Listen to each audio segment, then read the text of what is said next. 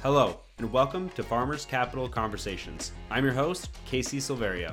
This podcast aims to expand your social, intellectual, and economic capital. Investing on and off the farm is hard enough. Here, we will provide insightful stories and resources to help out. Full transparency, this is our shameless way for you to like us and hopes you partner with us down the road. Lastly, there are no ads here. All I ask is you enjoy and share if you find value. Now, on to the episode. The other kind of allure of a self-directed IRA, and especially I think, well, even in real estate in general, is it's a hard asset, right? So you're invested in something you can see, that you can touch, whether it's syndications or even, that's why some people like single-family rental properties. I can look at it, and I can see it, I can put a tenant in it and get rent, each month back in it. Hello, everyone, and welcome back to Farming for Passive Income. I'm your host, Casey Silveria. Today, we are guested by Scott Maurer. He is the Vice President of Sales for Advanta IRA. IRA is short for Individual Retirement Account, and that is a nationwide self-directed IRA administrator. Scott has worked for Advanta since 2006, helping thousands of people invest in alternative assets, mainly commercial real estate, using their IRAs and old 401ks. Super excited about this conversation, Scott. So welcome to the show. Hey, Casey, thanks for having me on today. Happy to always talk about what we do and how people can utilize money that they didn't know that they had to invest in assets they didn't know they could invest in. There you go. That's a great opener. Let's dive into it. What is a self-directed IRA? When I got into the professional world, I just heard, all right, stick your money in 401ks, stick your money in a standard retirement account with very vague benefits. And it was almost like I was picking and choosing from a menu without understanding any of the logic behind it. So maybe we just dive into what is a self-directed IRA? Yeah, sure. So a self-directed IRA, it's important, I think, for people to understand. A lot of people are familiar with IRAs, traditionals, Roth IRAs, maybe old 401ks. The self-directed moniker is referring really to your ability to invest in assets outside of the stock market. So a lot of people associate an IRA account or a 401k with investing in mutual funds or stocks. Like you just mentioned, you have a job and you put money away each month into that plan, and you invest, and you maybe have a limited menu to pick from. But a self-directed account is one in which you can choose what type of asset class you want to invest in. So it's not a matter of choosing amongst different mutual funds or amongst different publicly traded stocks. It's the ability to invest outside of those norms and invest into real estate assets, precious metals, private placements. There's a lot of different things you can do with your retirement accounts. There's a lot of different places you can invest, and that's what a self-directed account is going to allow you to do. You pick and choose what investment you want to hold, not what you're kind of being pigeonholed into, by a brokerage firm who's going to offer you really just those products that they sell. So there's a lot more that is possible. I'm sure we're going to get into the rules.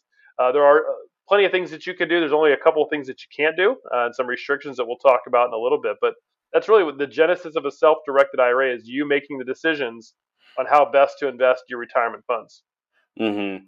I love this tool because it really provides a lot more freedom. And what's happening right now is these brokerage firms have so much money, at least from my perspective, they have so much money for their advertising budget that they just push it so hard that you have this a la carte menu and you have to pick from one of these things. But this tool allows you to invest outside of those options. And actually, I think it provides more freedom to the average investor. Well, absolutely. So most people, I guess to say, a lot of IRAs start with 401k plans. So somebody has a 401k through their employer, and there are benefits to the employer to having restricted investment options, because that way they can keep their plan, with a Fidelity or with a Charles Schwab, where they're gonna kind of force you to buy their products. So most people don't really look for alternatives because within a 401k, a lot of times you don't have those options. It's when that money moves out to an IRA that you find out that there's a lot more that you can do if you're willing to look for it. But those companies also are not going to advertise to you what else you could do. If you have an IRA with Fidelity, or you have an IRA with Schwab, Mass Mutual, you name it, they are not going to tell you that you could invest in real estate, or you could invest in real estate syndications or raw land, things like that. Mm-hmm. So most people just don't know that they even have that option. And when they're presented with and usually how someone comes to find out about what we do or our company specifically is because they are looking into one of those types of investments that they'd like to make, and they have that FOMO. They really don't want to miss out on the investment, but they don't have the money in their checking account or their savings account. And they did because and then when they're told that, hey, I could use my IRA, I could use an old 401k account, they then kind of tap into that money and be able to not miss out on the particular investment. Mm-hmm. Yeah, I like this a lot because, like I said earlier, it gives you a lot of freedom. People aren't going to tell you if they're not going to get compensated for it on the front end. And I'd like to dive into that maybe a little later, how you guys are compensated and how your, let's call them, competitors are compensated as well. But it's really like a really powerful tool and kind of secret. There's not a lot of people who do it. And then I think there's also this misconception or something that is pushed by them that they say that you aren't, or there's this general mentality that people aren't sophisticated enough to manage their own investment accounts. And I hate that um, idea, basically, that they push. Like, you need a CFP, a certified financial planner, to put your money to work in the right investments for you. Well, those CFPs are getting compensated for products, either one-offs or various other ways. But it basically, I think everyone has the ability to educate themselves and become knowledgeable about how to invest and use their retirement funds in a really a great way to get into the real estate market using these funds. Yeah, I mean, absolutely. So most people, I think, just in general, more people would understand real estate as as an investment. Either whether you're buying and holding for long term rent, whether you're following the leads of people on TV and flipping property. And most CFPs, financial advisors, not only do they maybe have a financial interest in keeping your funds where they're at and not allowing you to kind of tap into that, but also that's investing in real estate and alternatives is not their world. They went into a profession to advise people on how to invest in the stock market and mutual funds and plan for retirement, which in their world is using those publicly traded assets. So not only when you go to someone like that and say I'd like to invest in real estate or some other asset they can't hold, they're already naturally skeptical because it's not their world, right? It's not something they're familiar with. But as you said, there's certainly many of our clients are sophisticated enough to decide, I think, two things. One, what type of investment they wish to make. They already invest in real estate personally. Why don't I invest some of my IRA funds in it? Or second, just they're sophisticated enough to know that maybe staying in the stock market long term is not a good solution for them, right? So they're looking for something else to do. And really, I've always thought the beauty of self direction is it's not an all or nothing strategy. Using some of your funds to invest in real estate, private loans, et cetera, the different types of investments we hold, you can invest as much or as little of your 401ks and your IRA accounts that you want. So we're not pushing hey, dump the stock market completely and invest just in real estate. We're saying you have the ability to use and have the freedom, like you said, to use what you want to make the specific investment. And a lot of our clients maintain an IRA with us and an IRA with a brokerage firm, and they can move and you can transfer money back and forth between accounts. That's 100% permissible, and so it really allows you to get that true diversification. Oh, that's interesting. I did not know you could do that. So are Mm-hmm. there any one-time fees? Like, say you have 50% of your portfolio in real estate and you don't like where it's going and you want to pull it out. Is that possible and put it into another asset class? Yeah, I mean it's just the same as you have someone has a brokerage account right now, $100,000 all invested in stocks and mutual funds, and they want to use 50,000 of that to invest in an apartment syndication. They would sell the mutual funds or they would sell the stocks to raise that $50,000 cash and put it into the syndication. Let's say they get into that investment, they're there for 3 to 5 years. That investment pays off and sells, and they say, what, that really wasn't for me. I'd rather move that money back and into the stock market. You have that flexibility and freedom to do it. The only Mm-hmm. difference is that with the alternative assets is obviously they're not as liquid. It's not you can't just click a button and sell a rental property or certain investments. You might have some other smaller restrictions there. But yeah, Correct. other than that, the principles are exactly the same for what you're doing. Yeah. How many people actually choose when they do make this move out of 401k? Perfect example you just said, a lot of the syndicators I know have 50,000 minimums, so they pull out 50 from their standard 401k, invest it into a self-directed IRA going through Advanta, your company, and then they oftentimes say this isn't for me, I'm going to go back to the stock market, or do they stay? I would say far more of them actually probably, they may bring the initial $50,000 over for their first investment, end up seeing that goes really well and end up bringing more money over for future investments. I mean, that's kind of typically what we see. But absolutely, there are certain individuals who have made an investment, the investment pans out, does well, and they don't have anything else on the horizon, and they just move their money back at that time. But I would say far more individuals tell us that they wish they'd found out about this sooner, because they would have obviously made the move years before and been able to get hopefully better returns during that time. But yeah, a lot more people Mm-hmm. look for to make additional investments, whether that's waiting for one to sell and then buy another one, or just continue to add to their portfolio. Mm-hmm.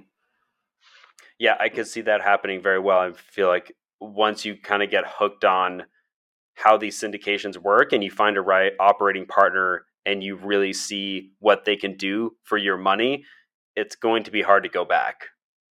Absolutely. Yep. Yeah. That's it's. Hey, I didn't know this was possible, and now that I know that it's possible, now that I'm doing it, and it's not the as bad or as scary as some people might make it out to be. I think that's again a misconception that comes from financial advisors and people who don't understand it. Well, hey, you got to be really careful. There's a lot of rules. You're going to get in trouble, et cetera. And then Yeah. once they start actually navigating and going, hey, this really wasn't that difficult or that hard at all. And we're there to help people along the way also. Hmm.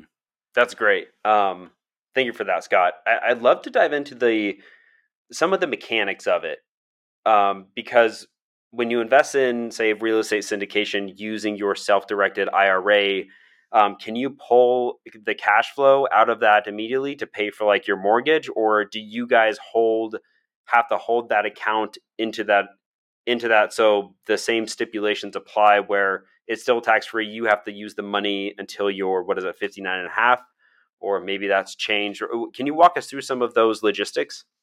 Yeah, so that's a great illustration. I think of one of the first points I made that at their core, the accounts that we hold are still traditional and Roth IRAs, and they are subject to the same contribution and distribution rules as any other account. The difference is going to be simply what you're investing in. So if you did invest into a syndication, it's important to remember that your IRA account is its own legal entity. It's separate from you. So your IRA and you are separate parties. And when your IRA makes the investment, the IRA then has to receive the income. So the monthly or quarterly dividends and cash flow comes back to the IRA account. And then from there, you can take a distribution, you can leave it sit, and you're going to be subject to the same rules that regular IRAs are. And then, yeah, right now that age is still 59 and a half, at which point you can touch the funds without incurring any kind of penalty. And depending on the type of IRA you have, that distribution may be included in your income tax. But the rules for distributions and contributions are the same. The difference really with a self-directed account is what kind of tool, what kind of investment am I using to drive better returns into my account? Okay. I mean, how Yeah. can I increase my cash flow each month back into my account? Yeah, that's a good clarification. And are there any rules, like I feel like I've heard like this 4% rule or something, where are there limits, like if you are at 59 and a half and you decide to draw on this self-directed IRA account, is there a percentage of the value of in that account that you can pull from? So once you hit 59 and a half, again, there's a 10% penalty that applies for distributions prior to that age. After 59 and a half, there is no 10% penalty. You could withdraw the entire amount if you wish. Where that number I think comes in, Casey, you were thinking about is when you do hit age. It's currently 73, and it's scheduled age 73 is scheduled to continue indexing to age 75 over the next couple of years. When you hit that age, you are required to distribute money out of an IRA account. So if I'm age 75 and I have an IRA account, I'm required to take an annual minimum distribution each year, and that minimum distribution is usually around 3.5 to 4% of my total IRA value. So if I have a $100,000 account and I'm age 75, I'm probably going to have to withdraw around 4,000 of that each year going forward. So, but there is, at age 59 and a half, you could take the whole thing. It's just at age 73 now, currently at 73, you have to start taking a minimum amount out and paying tax. Paying tax on that money if it is a taxable IRA account. Okay. That's interesting that they force you to do that. Can you pass these accounts on to your children if you don't use all of the money? Can you write that into your will? I'm just interested because you can't, like, what if you don't want to pull that money out? You just want to sit and keep it growing. You don't need any more money. You're happy where you're at, and Mm-hmm. you just want to pass it down to your kids. Is that So yeah, possible? so yes and no. So with regular IRA accounts, traditional IRAs or 401k accounts, those are tax deferred entities. So when you made contributions way back when you started the account, you got a tax break in exchange for the fact that you're going to pay taxes when you pull that money out. So that's why at age 73, the IRS requires that you distribute some of that money because that money to them hasn't been taxed the entire time you've had the account. But again, you're only required to take that 3 to 4%. And certainly, when you set up an account with us, you name your beneficiaries, whether it's a spouse, your children, grandchildren, whomever you wish to name, and those individuals will inherit your account, and then they can continue growing the account and distribute it over a 10-year period following your passing. So your heirs can enjoy the account tax deferred for 10 years before they have to start withdrawing or before they have to fully withdraw from the account. So the balance has to be 0 10 years after you pass, That's correct. essentially. Correct. Yeah, that was Okay. a law change by 2 or 3 years ago. They wanted because people were doing something called a stretch IRA, and if you actually inherited an IRA prior to that time, when the law changed in 2021, you could still do that. And stretch IRAs where people, if you left your IRA to your children, they could take distributions over the course of their lifetime. So even if they were inheriting at age 30, they could continue taking distributions out until they passed away. And so it allowed people to really stretch out the value of an IRA over several decades. And that's the law change in 2021 was meant to address that. So if you inherit an IRA and you're not a spouse, you have to withdraw it all within 10 years. If you do inherit an IRA from a spouse, you can treat it as your own account and then subject to the regular rules. Okay. That's good clarification. Thank you for that, Scott. Sure. And back, so government wants their money, so they're going to force you to pay Yes. that percentage when you hit 73, I think the number was. So Mm-hmm. there's also what's called a Roth IRA. How do you guys play? Can you use Roth IRAs? And can you define what a Roth IRA for the audience, and then dive into how you and your team manage Roth IRAs if you do at all? Sure. Yeah. So to take the first part, any type of IRA can be self-directed, whether it's a traditional IRA, whether it's a SEP, an SEP if you're self-employed, or in this case the Roth IRA, which is a very similar to a traditional IRA in some respects, but also very different. As I mentioned just a moment ago, when you contribute money to a traditional IRA account, you get a tax deduction. So if you put in, $5,000 this year, you get a write-off of $5,000 on your tax return. That money is going to grow tax deferred, but as we just talked about, when you hit age 73 or 75, you have to start withdrawing the money at that time and paying taxes. The Roth IRA came into being in the late 90s and is the reverse of that tax situation. So when you put money into a Roth IRA, you do not get a tax deduction up front. So money goes in post tax, but then you get all of your gains and your earnings completely tax free. So the IRS is basically it's a bad trade off for the government, good trade off for us. Right? They're allowing you to Yeah. put this money in after tax. They get their tax money now, but then you get the benefit of the huge tax free growth over the course of your lifetime. So when you hit age 65, 70, once you're over 59 and a half, everything in that account is completely tax free to you. And piggybacking on what we just said, if you leave that money to your kids, they take it out tax free over that 10-year period of time too. So that's the beauty. Yeah, if you can have a Roth IRA or get money into a Roth IRA, it is always a good decision because the earnings you're going to get are going to be tax free. So whatever that account grows to, that's all tax free growth.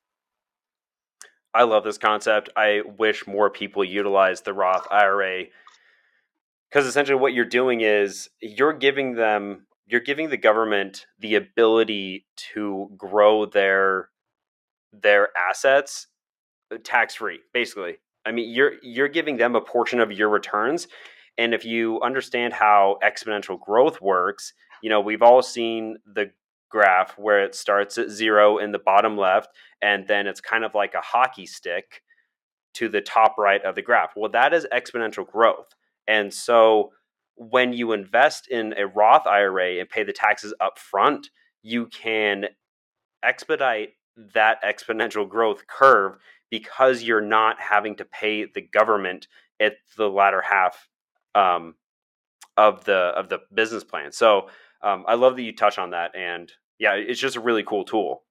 Yeah, it's probably. I mean, out of the accounts we have, it's definitely everybody's favorite. It's the CPAs, the financial advisors, they all love it. We love it too, just because of that nature. That whatever I put in this money, whatever is in there now, and I've already paid the tax on it. All this future growth, if I'm putting money into, high yield real estate investments, or I'm just having, I'm finding, winners on my investments, that all of that money coming back in is tax free. So your quarterly dividends from your syndication investment, that's tax free. And for people who are over 59 and a half, we do have people who, that check comes in first to the Roth account, and then they simply take it back out as a distribution to live off of. Mm-hmm. I like that because you can really use that account as a way to pay your bills, pay for food. Because if you invest it correctly in real estate, you can get inflationary adjusted results where the income or the result you're producing is also adjusted to inflation. So inflation goes 5%, your investment goes up 5% plus whatever return the operator is expected to gain for you. So you're always kind of at apples and apples. Yep, absolutely. Yep, yeah. The Roth is fantastic. I mean, and now there's people who are self-employed. There are Roth 401ks that you can contribute to and put more money away each year out of your own pocket into to those accounts. And we certainly offer all of those in Advanta. We don't always give necessarily advice which way you should go or shouldn't go, but we can run through some of those scenarios with you if you're interested. Mm-hmm. Is there different limitations on how much you can invest per year in each type of IRA account? So yeah, there's the limitations and the differences between say the traditionals and the Roths and like the SEPs and the 401k is largely how much you can contribute out of your own pocket each year.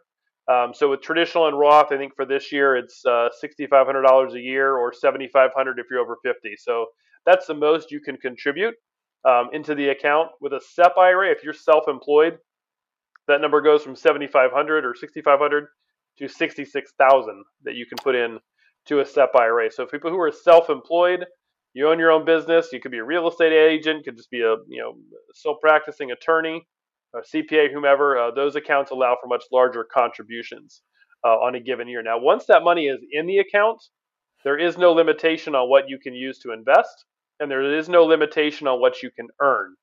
So if you have a Roth IRA and you can only put $6,500 in it, that's the limitation is on money coming out of your own pocket into that account. There is no limitation on what your Roth can earn in a given year. So if you're getting, you have $100,000 investment, it's spitting off, 12,000 a year in income. There's no limitation on that at all. That does not count against that $6,500 figure. That's something I think people misconstrue at times on as far as what exactly how does that work if I'm getting 10% return, but that's more than I can contribute? People confuse the earnings with the contribution levels. And again, the contribution levels are the same for a brokerage IRA as they are for a self-directed IRA. Mm-hmm.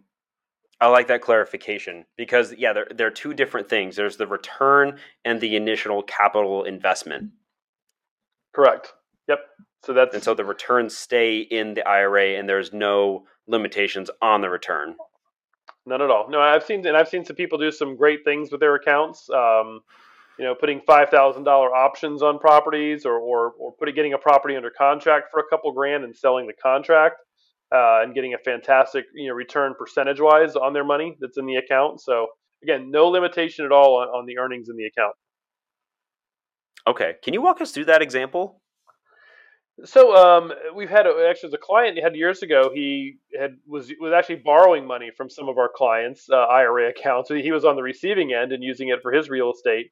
And he called me to get some Mm, more information about how you can use IRA accounts. And he started a Roth. He put, I think, 2 or 3 grand into the account as his annual contribution. He found a property and put it under contract in the name of his Roth IRA.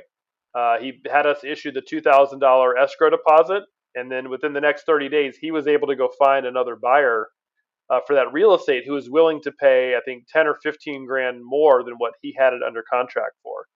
So he assigned his Roth IRA assigned its interest in the contract for like a $10 or $15,000 assignment fee. So he took 2 grand, made the deposit, and then had somebody basically wiring him 10 or 15 grand more back into the account to release the contract to them as an assignment. So, that's like a I said, fun yeah, strategy. dollar amounts not necessarily as high as people can make in a given year on other things, but as far as a percentage and get himself started, and that was somebody Hmm. who didn't have an IRA account at all, and he was able to get it started, then get it, do that deal a couple times and get enough money in his account where he could take part of syndications and other types of different real estate investments.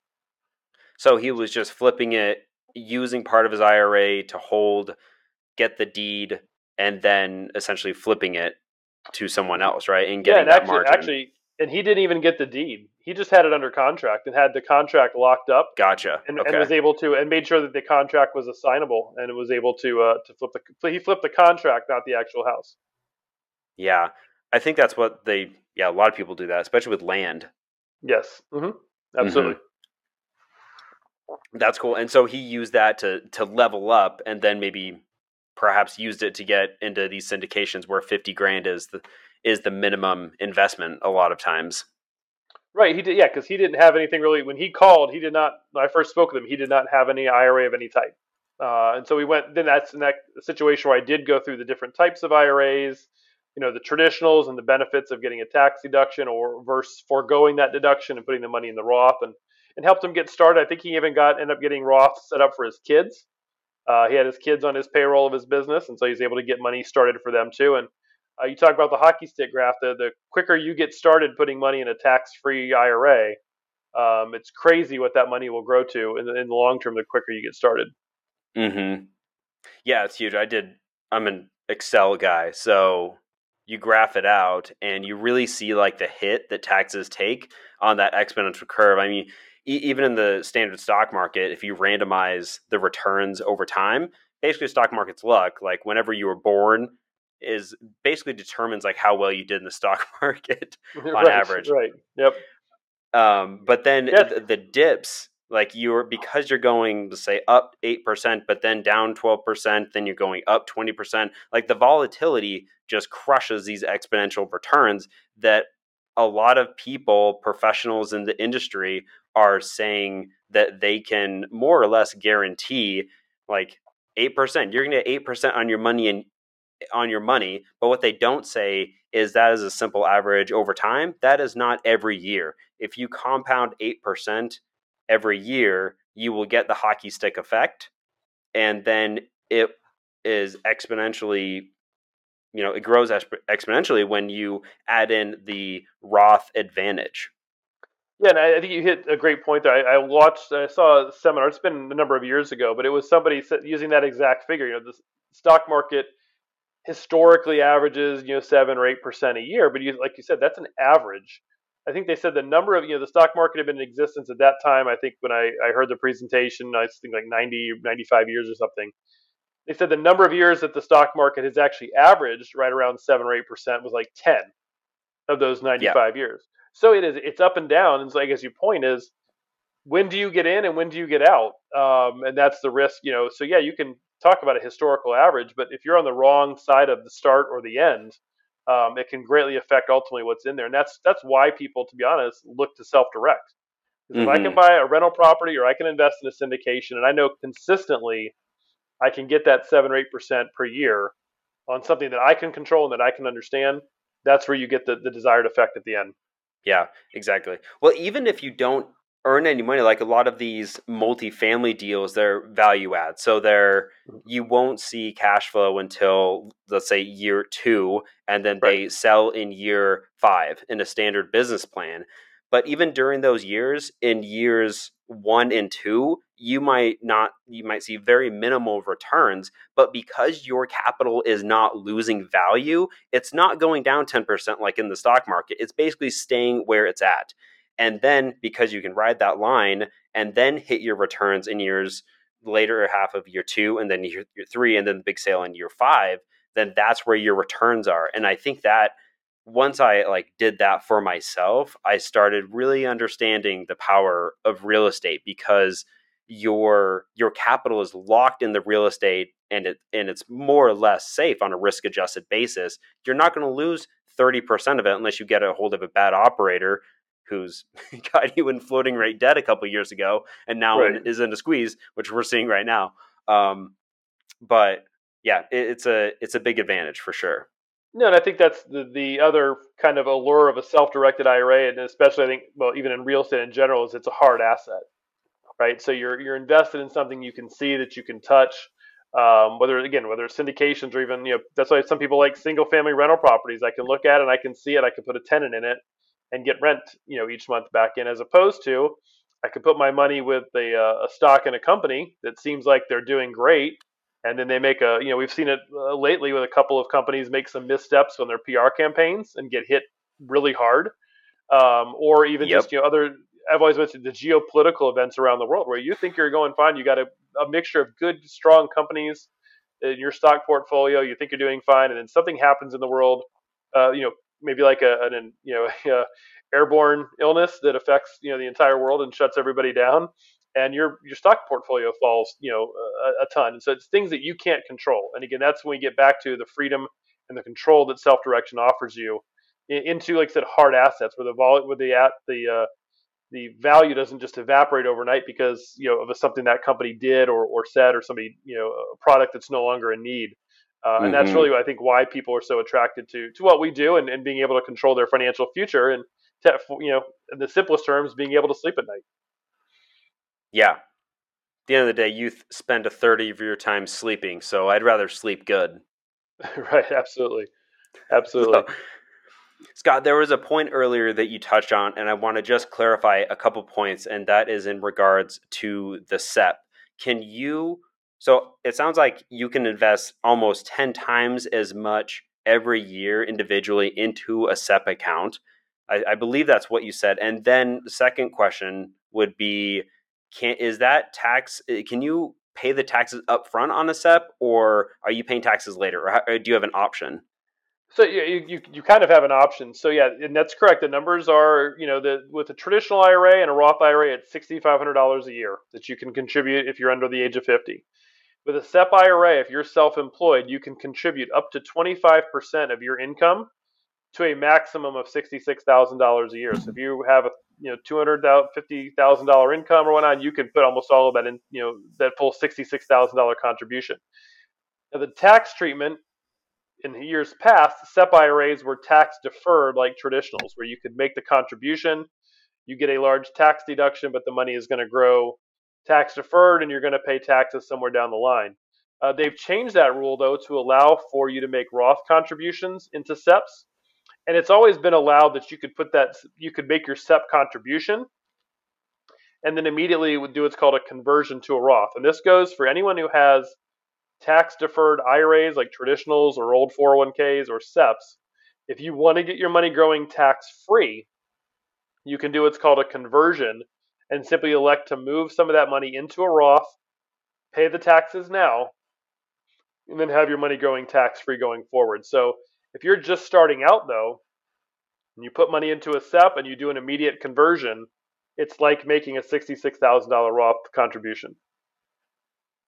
Yeah, Boom. those are for self-employed individuals, people who don't have employees. Again, talk to your CPA. If you fit that demographic, you need to be talking to your CPA about ways you can certainly save and put a lot more money into your retirement accounts. Hmm. That's a huge point, and I think yeah, that needs to be more widely known. I think it's a hidden gem in this world. Absolutely. Yeah. The SEP and by the extension, there's also solo 401ks for people who want some other of the flexibilities that 401ks have, and also still have that larger contribution limit on an annual basis. Mm-hmm. Yeah. Well, Scott, this has been great. Ton of value. I really appreciate your time. Is there one last thing that you'd like to leave us with today? Yeah, I think you mentioned me the fee aspect of it. What we charge at Advanta, you might Mm. find a lot of financial advisors who charge percentage of assets, or they either charge a percentage of your portfolio to manage, or they charge for they're charging on commissions on buying and selling the different assets. We're not commission based, and we don't charge based on percentage of assets. We charge about $150 to get your account opened and get your investment made, and a flat $295 a year going forward to hold your investment and do all the reporting that goes along with it. Regardless if it's 50,000 or 500,000, our fee is going to be the same for that asset. It's the same work involved. So it's a little bit something that's a little bit different than most people think. Hey, this is going to be expensive, or since these guys don't do it, it's got to be something specialized. Um, and it's not. I mean, it's like I said, it's an admin fee, a record keeping fee that we charge. So not only is it the CFPs are going to say, oh, it's so expensive to do it. That's not Yeah. true. It's also not that confusing to do. It's very simple to do, and that's what we really specialize in walking people through that process. I love that you touched on that, Scott. Yeah, when I first heard those numbers, when I heard you talking on another podcast, it kind of blew me away. Like I thought it was going to be, I don't know, 5 grand minimum setup cost, and then a percentage of whatever the value of the account was. Very similar to what you see a brokerage account. They get half 0.5% of whatever your account is in fees. So I just in my head I thought that, and then you clarified that for me, and immediately thought like that's a huge value. It is. It is. It's not expensive to do. It's not hard to do, and there's not very much. There's not a lot of limits. The only two things you can't invest in, you can't buy life insurance, and you can't buy collectibles. Are the only two investment classes. Anything else is permissible to any other asset class you can hold inside of an IRA account. Even like livestock, alpacas, anything like that. Yes, you can. We've had a clients invest in an alpaca. We had a client buy a mausoleum crypt in their IRA account. Um, yeah, people invest in movie projects, startup companies, a lot of different things you can do because they don't fit into that collectible or life insurance category. That's pretty cool. Very Yeah, yes, sir. flexible. Yep. No, Well, it's Scott, been good. yeah, it has been good. Thank you for your time today. Where can listeners get to know more about you? They can reach out to me. We certainly go to if you're looking for more information, our website, www.advantaira.com, is a great resource. You link to our YouTube page and some of our recorded webinars. You can reach out to me at directly at number 800-425-0653.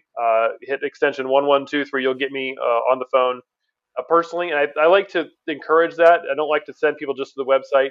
Everybody has their own unique questions to ask that you're not Mm, going to get an answer to on a web. You're going to get a lot of good yeah. information and get you started, but those other little individual questions, you need to talk to a person. So give us a call.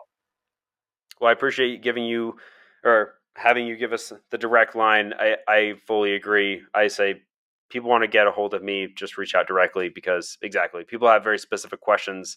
And at the end of the day, this is a relationship business. These are very important dollars we're talking about. So this isn't an Amazon transaction. So we need to talk to someone on the Absolutely. other end. Absolutely. I So agree 100%. great, Scott. Well, thank you again. And to all the listeners, please rate, review us, and share. A lot of good information Scott threw out there. So hopefully you can share it with your friends and family. So, Scott, thank you again. All right. See you, everyone. Bye.